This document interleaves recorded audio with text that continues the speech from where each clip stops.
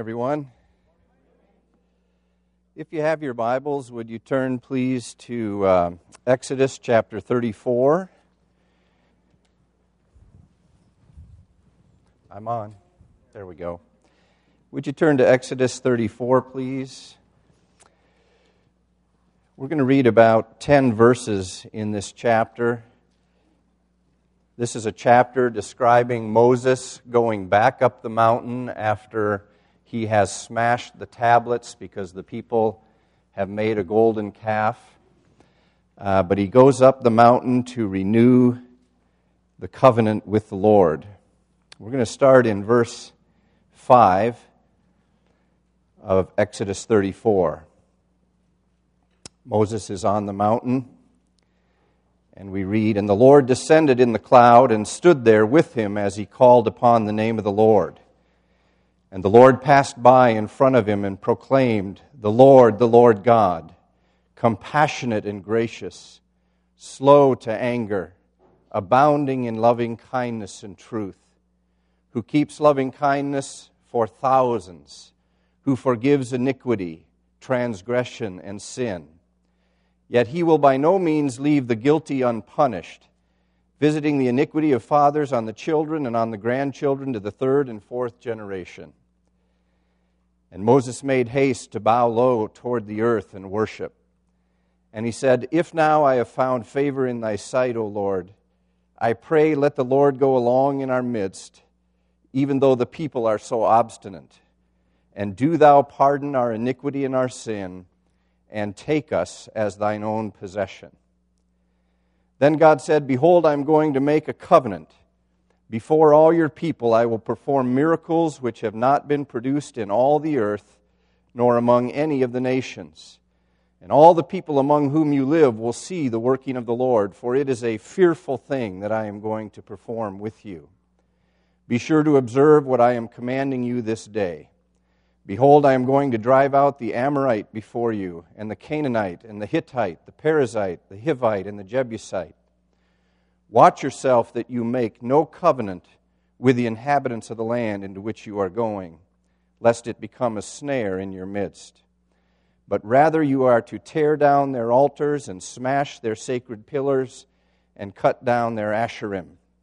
For you shall not worship any other God, for the Lord, whose name is jealous, is a jealous God."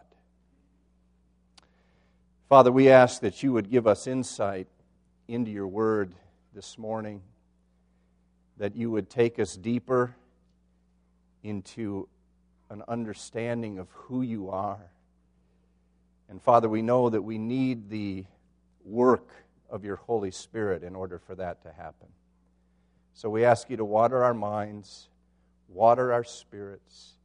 Lord, help us to hear your voice and to sense who you are in the midst of the word this morning. We just bless you and thank you that you love us, that you care for us. You care for us when we're on the mountaintop, and you care for us when we're in the valley. I just pray for any in the valley this morning, Lord, that you would bless and touch and encourage them especially. We just praise you and bless you and glorify you in Jesus' name. Amen. The title of this message is His Name is Jealous. And last week, Bill did a marvelous job, I thought, talking about the faithfulness of God. How many would say amen to that? And I want to talk this week about the jealousy of God. Really, jealousy is like a twin sister to faithfulness. I don't know that I've ever heard a sermon on the jealousy of God. But it's my prayer that we will see the benefit and the necessity for this wondrous attribute of God, because His jealousy is a fire beneath His faithfulness. It's the bodyguard of His love for us. It's the underwriter of His power to bring us safely home, to present us complete in Himself on that final day. As we look at this God who calls himself jealous, we have to remember that for all His love, for all His tenderness, for all His mercy, for all His kindness to each one of us, He is God. He's not our buddy. He is God. He's not our celestial bellboy. He is God. The mountains quake at His voice. He performs wonders in the sky above and on the earth beneath. He is God. He defines Himself. We don't define Him, do we? He defines Himself. The Scriptures say blood and fire and vapor of smoke. To Job, He said, "Where were you when I laid the foundations of the earth? Tell me if you have understanding." He said to Job, "Have you ever in your life commanded the morning or caused the dawn to know its place?"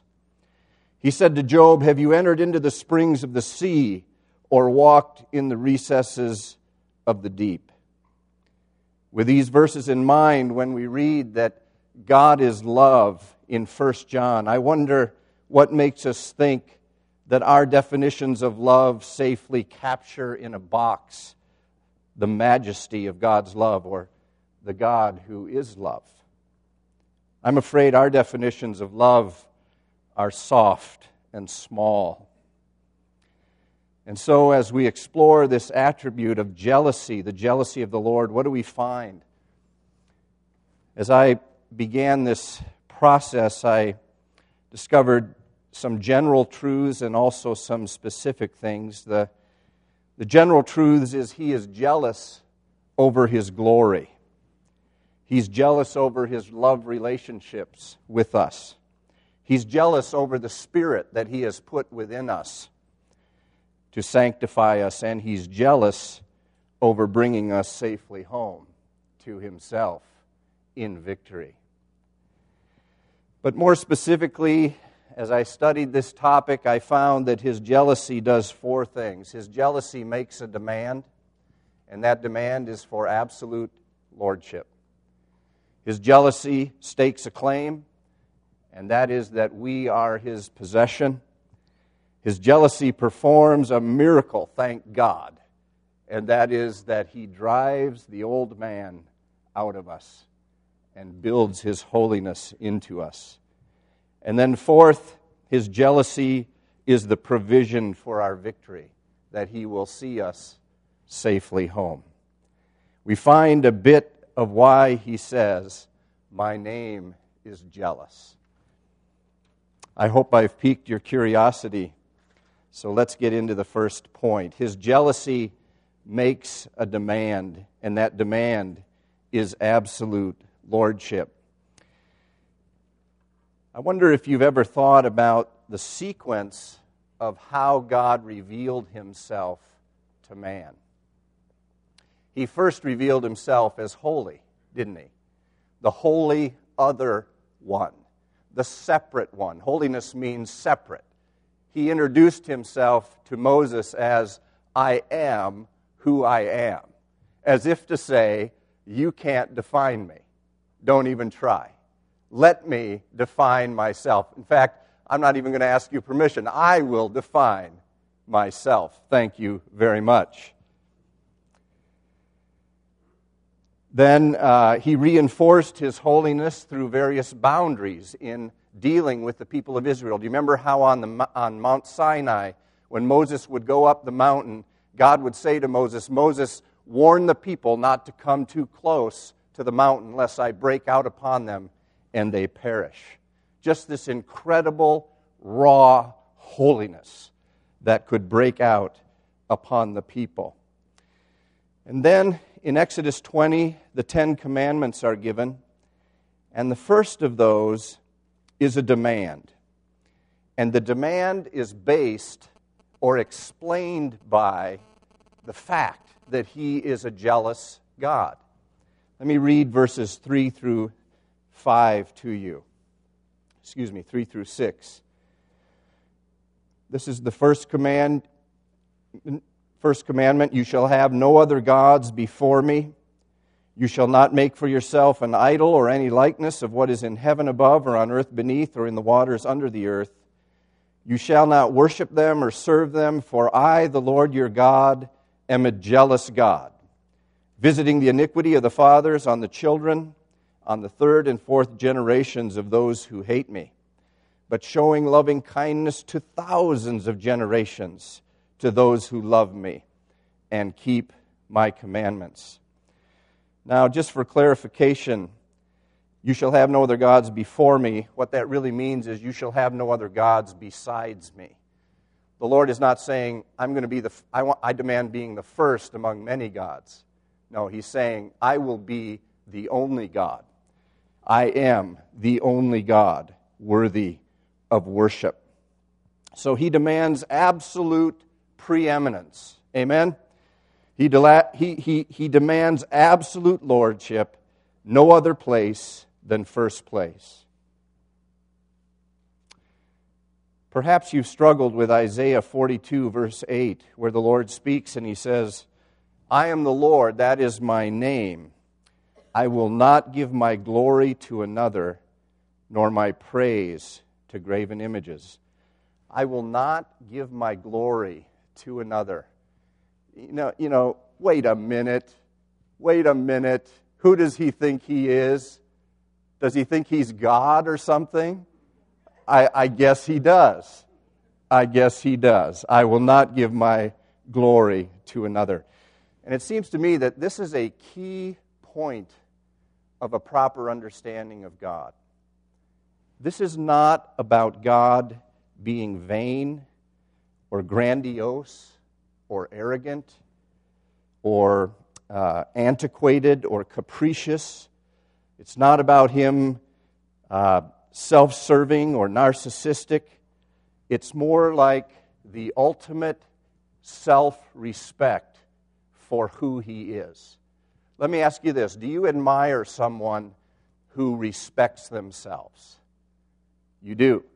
God has this ultimate seriousness about who He is and what He does. In fact, Martin Luther called His jealousy the left-handed side of God, saying that He is infinitely serious about who He is, about His work, and about completing His plan, which involves us, completing His work in us and bringing us safely home to glory.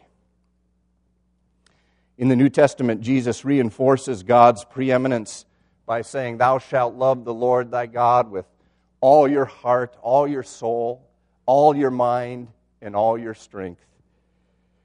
And then in Colossians 1, 15 through 18, after Christ has ascended, Paul has these wonderful words about Jesus Christ and that He also, being God, is preeminent. Starting in verse 13 of Colossians chapter 1, and He is the image of the invisible God, the firstborn of all creation. For by Him all things were created, both in the heavens and on earth, visible and invisible, whether thrones or dominions or rulers or authorities, all things have been created by Him and for Him. And He is before all things, and in Him all things hold together. He is also head of the body, the church. He is the beginning, the firstborn from the dead.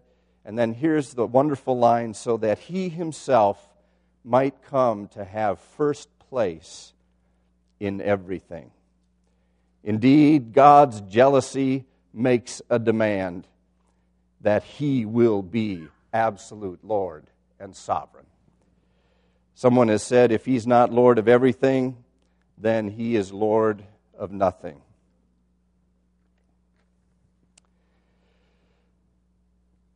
Secondly, His jealousy stakes a claim, and that is that we are His possession. Now, if you think about jealousy, typically the way we think of jealousy, inherent in jealousy is the notion of possession. In other words, it's difficult or inappropriate to be jealous about something that doesn't belong to you. If you are, we typically call that envy or covetousness. But when it comes to something we indeed or in fact own, jealousy can be an appropriate response. It can become a legitimate response. It can become a response that our society and culture approves of, even though there may be severe criminal penalties when it bursts out in its various forms. I can't help but somewhat appreciate my son's very imperfect jealousy in his high school years toward protecting his sister Esther.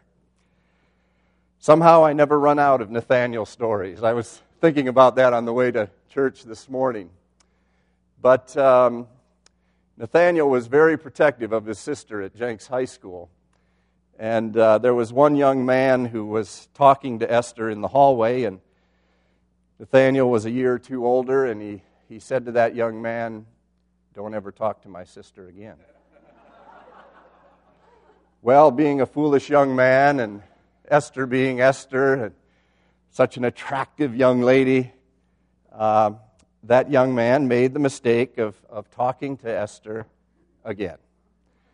And the way I hear it, I didn't hear it from Nathaniel, but the way I heard it was that young man found himself folded in half and pushed down into a garbage can so that his legs and his arms and his head were the only things that he could move. And then Nathaniel carried him and the garbage can up to the top bleacher at the Jenks football stadium and left him.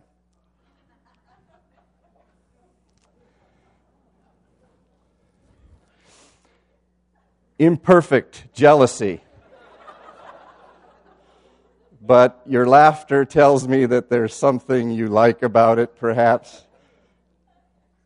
Jealousy can be a legitimate response. By the way, Brian, are you kind of glad about that, or how do you feel about that? He likes it. Seriously, though, I feel for that young man as I tell that story. But you know, after 31 years of marriage, I still bristle when Laura talks about an old boyfriend or someone she dated, close to 40 years ago. What is up with that? I mean, is that just totally my pathetic insecurities and self-centered jealousy?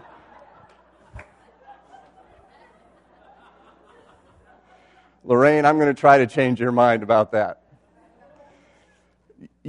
My whole family laughs because they just see something come over me, and it's uncontrollable to me. And I've thought about it over the years. I thought, is it just that dang flesh of mine that is so insecure and wants to totally own this person? And I'm not so sure. I would like to ask you, is there not one vestige of godliness in a wish to go back in time and protect who has now become my wife from being preyed on by young men who just want to use her? Is there no vestige of godliness in wanting to be there when her family lacked resources or she needed encouragement? I don't know. In any case, I think we have to change our surface definitions of jealousy.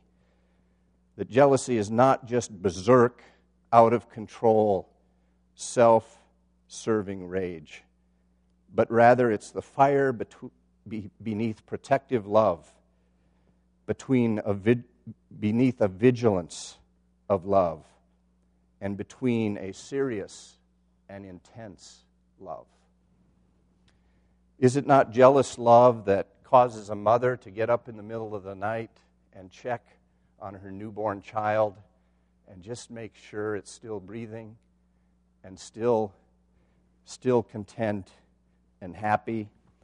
Isn't it a jealous love that causes a husband to want to watch over and secure the protection of his wife in all things? Isn't it a jealous love, unrefined maybe, of a brother for a sister wanting to protect her? Isn't it a jealous love, the watch care of a mother bird over her young, or the love of God over you and I? You see, there is a godly jealousy. There is a godly jealousy. And in a moment, I'll show you some examples. But let's approach this another way first. When a man and a woman marry, what are they rejoicing in? I went to a wedding last night. Whitney Pierce, many of you know Whitney. She got married last night at 6 o'clock at First United Methodist Church. Just a gem of a girl. And her husband was at least 18 inches. I never met him. He was at least 18 inches taller than she was. So she's just looking up at him, and he's just weeping. He wept the whole time, the whole service. And my heart, I never met him, but I just went, oh, okay, I like you. You know, you're just an emotional mess. I like that. But I think he was rejoicing in the fact that here is someone to protect. Here is someone to provide for. Here is someone to seriously cherish and possess for the rest of my life. I think she was rejoicing in, I have been chosen. Out of all the women in the world, he has chosen me. And if you think about it, why do bridesmaids flurry around glowing and so happy at weddings? It's because they're rejoicing with their friend that my friend has been chosen. And I think women, if you ever wonder what it is women want, I think that's what they want, is to be chosen over and over again, to be shown that they are your priority. But both bride and groom, what are they rejoicing in? I think they're rejoicing in the fact that we are making our relationship exclusive. We are, in a real sense, possessing each other.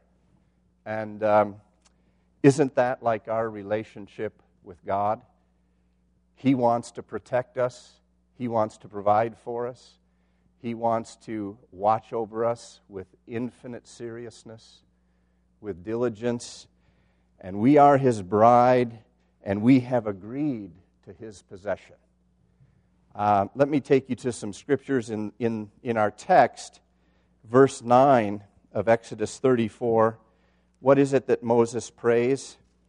He says, "Pardon our iniquity and our sin, and take us as thine own possession." Isn't that beautiful? Take us as thine own possession. And then in 2 Corinthians 11, chapter 1, we see that Paul expresses a godly jealousy for the Corinthians in verse 2. 2 Corinthians 11, verse 2. "For I am jealous for you with a godly jealousy. For I betrothed you to one husband, that to Christ I may present you as a pure virgin." In 1 Peter 2, verse 9, we read, "But you are a royal priesthood, a holy nation, a chosen race, a people for what? God's own possession, that we may declare to the world the excellencies of Him who called us out of darkness into light." Are we remembering this morning that we are His possession? Are we remembering the price that He paid for us? Not silver, not gold, but the precious blood of His Son, a perfect lamb, unblemished. His jealousy stakes a claim, doesn't it? We belong to Him. The third specific reality is that His jealousy performs a miracle. And what is that miracle? It's our sanctification. It's our becoming holy. It's our becoming more like Him. Turn with me, if you would, to James chapter 4. If you have your Bible, I think this is worth turning to read together. James chapter 4, starting in verse 1.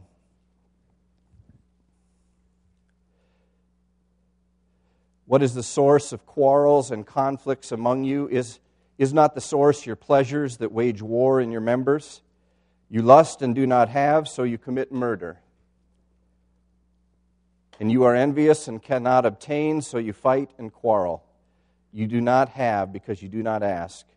You ask and do not receive because you ask with wrong motives, so that you may spend it on your pleasures. You adulteresses, do you not know that friendship with the world is hostility toward God? Therefore, whoever wishes to be a friend of the world makes himself an enemy of God. Or do you think that the Scripture speaks to no purpose? The Spirit which He has made to dwell in us jealously desires us. That verse, that last verse, is the one that kind of captured my attention and gave me direction for this morning. I don't know how it reads in your Bible. He jealously desires the Spirit which He has made to dwell in us. There's power in that verse, isn't there? God is at work in us. He's jealously guarding that Spirit that He has placed within us and making sure that that Spirit is driving, is crucifying the old man with its desires and appetites. God is transforming us by the power of His Holy Spirit. Do you believe that? God is transforming us by the power of His Holy Spirit, driving out vestiges of our fleshly nature day by day. Luther called this his strange work. The Scriptures are resplendent with this reality. For example, Philippians 1:6, "But I am sure that He who began a good work in you will bring it to completion at the day of Jesus Christ." 2 Corinthians 3:18, "But we all, with unveiled face, beholding as in a mirror the glory of the Lord, are being transformed into that same image from glory to glory, and that of the Lord, His Spirit." We could read Hebrews 12:5-10 about the discipline of the Lord and how His discipline leads us to holiness. I could tell you story after story about the discipline of the Lord in my life and in my family's lives. How many of you could also tell me story after story of the discipline of the Lord? What is that? That is His jealousy over you and what He has placed in you. See, He's going to bring us safely home. He's going to have His victory in us. He will not allow idols for very long. He will not tolerate us going AWOL from His hand of instruction. How many know we are on a short leash because He loves us? If you're getting away with something or think you are, I just want to warn you, your day is coming. Your day is coming. The jealousy of the Lord will not allow you to continue in sin or secret sin. I want to admonish you to just come clean with some brothers and sisters. Get some help. Don't keep that thing secret so that the Lord has to come with a hammer. Some of us have experienced that hammer and paid a price. Don't sleep until that secret is out. The jealousy of the Lord is coming. Many of you remember, in fact, I was talking to Brian this week about this little, I don't know what to call it, tract or pamphlet by an anonymous saint called "Others May, You Cannot." And listen to this passage. "The Holy Spirit will put a strict watch over you with a jealous love, and will rebuke you for little words and feelings or for wasting your time, which other Christians never feel distressed over. So make up your mind that God is infinitely sovereign and has a right to do as He pleases with His own. He may not explain to you 1,000 things which puzzle your reason in His dealings with you. But if you absolutely sell yourself to be His love slave, He will wrap you up in jealous love and bestow upon you many blessings which come only to those who are in the inner circle." I just want to say hallelujah that His jealousy is sanctifying us. Thank you, Lord. Thank you, Lord. And then point number 4, his jealousy provides his victory. Do you ever get just so fed up with yourself, so discouraged, trying to crucify the flesh within yourself? You just get to where you just hate yourself, and you're so disgusted with yourself. Paul, the Apostle Paul, cried out, "Wretched man that I am, who will deliver me from this body of death? Thanks be to God through Jesus Christ our Lord." Even when we are faithless, he is faithful, the Scriptures say, because he cannot deny himself. Are you beginning to get a feel for how critical and how wonderful God's jealousy is? No? Yes? I hope so. I hope so. I hope you're beginning to see the necessity of his jealousy and how it benefits us. We have a decision to make when it comes to crucifying the flesh. We can be stressing or we can be resting. Stressing is we stress or we are stressing in our inability to crucify our flesh, or resting in the one who was crucified for us, the one who has placed his Spirit in us, the one who jealously loves us and will bring us to our heavenly home, complete in Christ. My friends, I want to lean into and cherish the jealousy of God. I know that's an incredibly scary statement, but I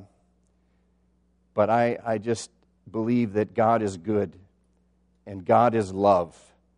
And even something as scary as his jealousy is something to be grateful for, something to understand as best we can.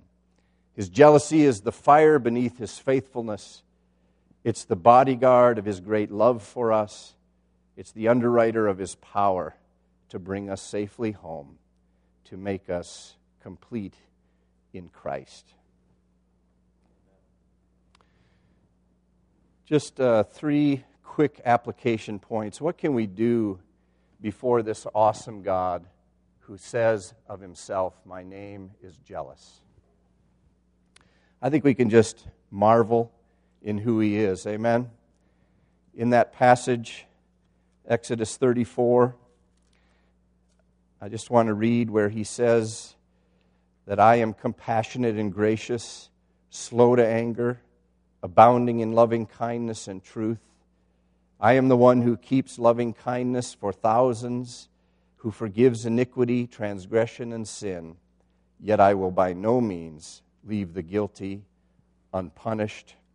We can marvel in who he is. And then I also think that we can also be jealous over our own hearts and our own inner life by not letting our devotional time go, by determining that we will spend time with God.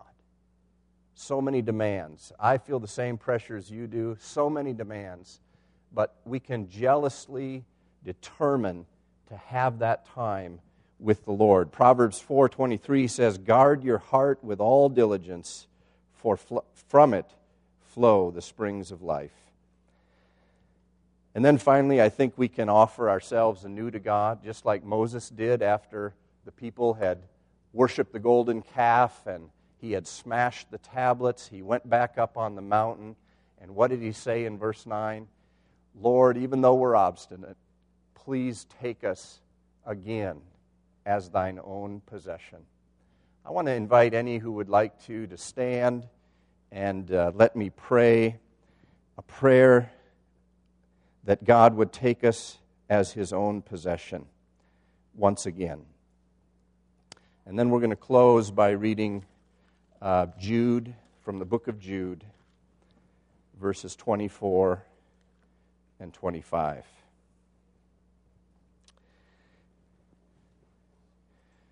Thank you, Lord. Father, like Moses, we want to stand before you and humbly admit that we are an obstinate people, and yet we ask you to once again take us as thine own possession. Thank you that you sent your Son to purchase our redemption on the cross, and that by that work we have entered into a covenant with you. Lord, we want to be faithful to that covenant. We want to be faithful to that covenant, Lord. And we thank you for your jealousy that will see us through to the end. Father, we acknowledge who you have told us that you are. We acknowledge the name you gave Moses, I am who I am. We acknowledge, Lord, that you said, I am the Lord, that is my name, and I will not give my glory to another. We acknowledge, Lord, that you said you are a jealous God, and that you jealously tend or yearn over the Spirit that you have placed within us. We thank you for that, Lord. We thank you, Father, that you demand absolute lordship. We surrender and submit, Father, to your lordship. Whatever the circumstances in our lives, whether we have had the rug pulled out from under us, or whether we seem to be stable and on a rock, we just want to say, Lord, that you are sovereign. You are God. You define yourself. And we surrender and submit to you. Thank you, Lord. We just acknowledge that we are your possession, that you own us. And Father, we just submit to that ownership and that possession. Thank you, Father, for your Spirit in us, that you've made us partakers of your divine nature. And we just are rejoicing, Lord, that you will have your victory. And we thank you, Father, that by your grace, you will see us safely home. Now to him who is able to keep you from stumbling and to make you stand in the presence of his glory blameless with great joy, to the only God our Savior, through Jesus Christ our Lord, be glory, majesty, dominion, and authority before all time and now and forever. Amen. Amen.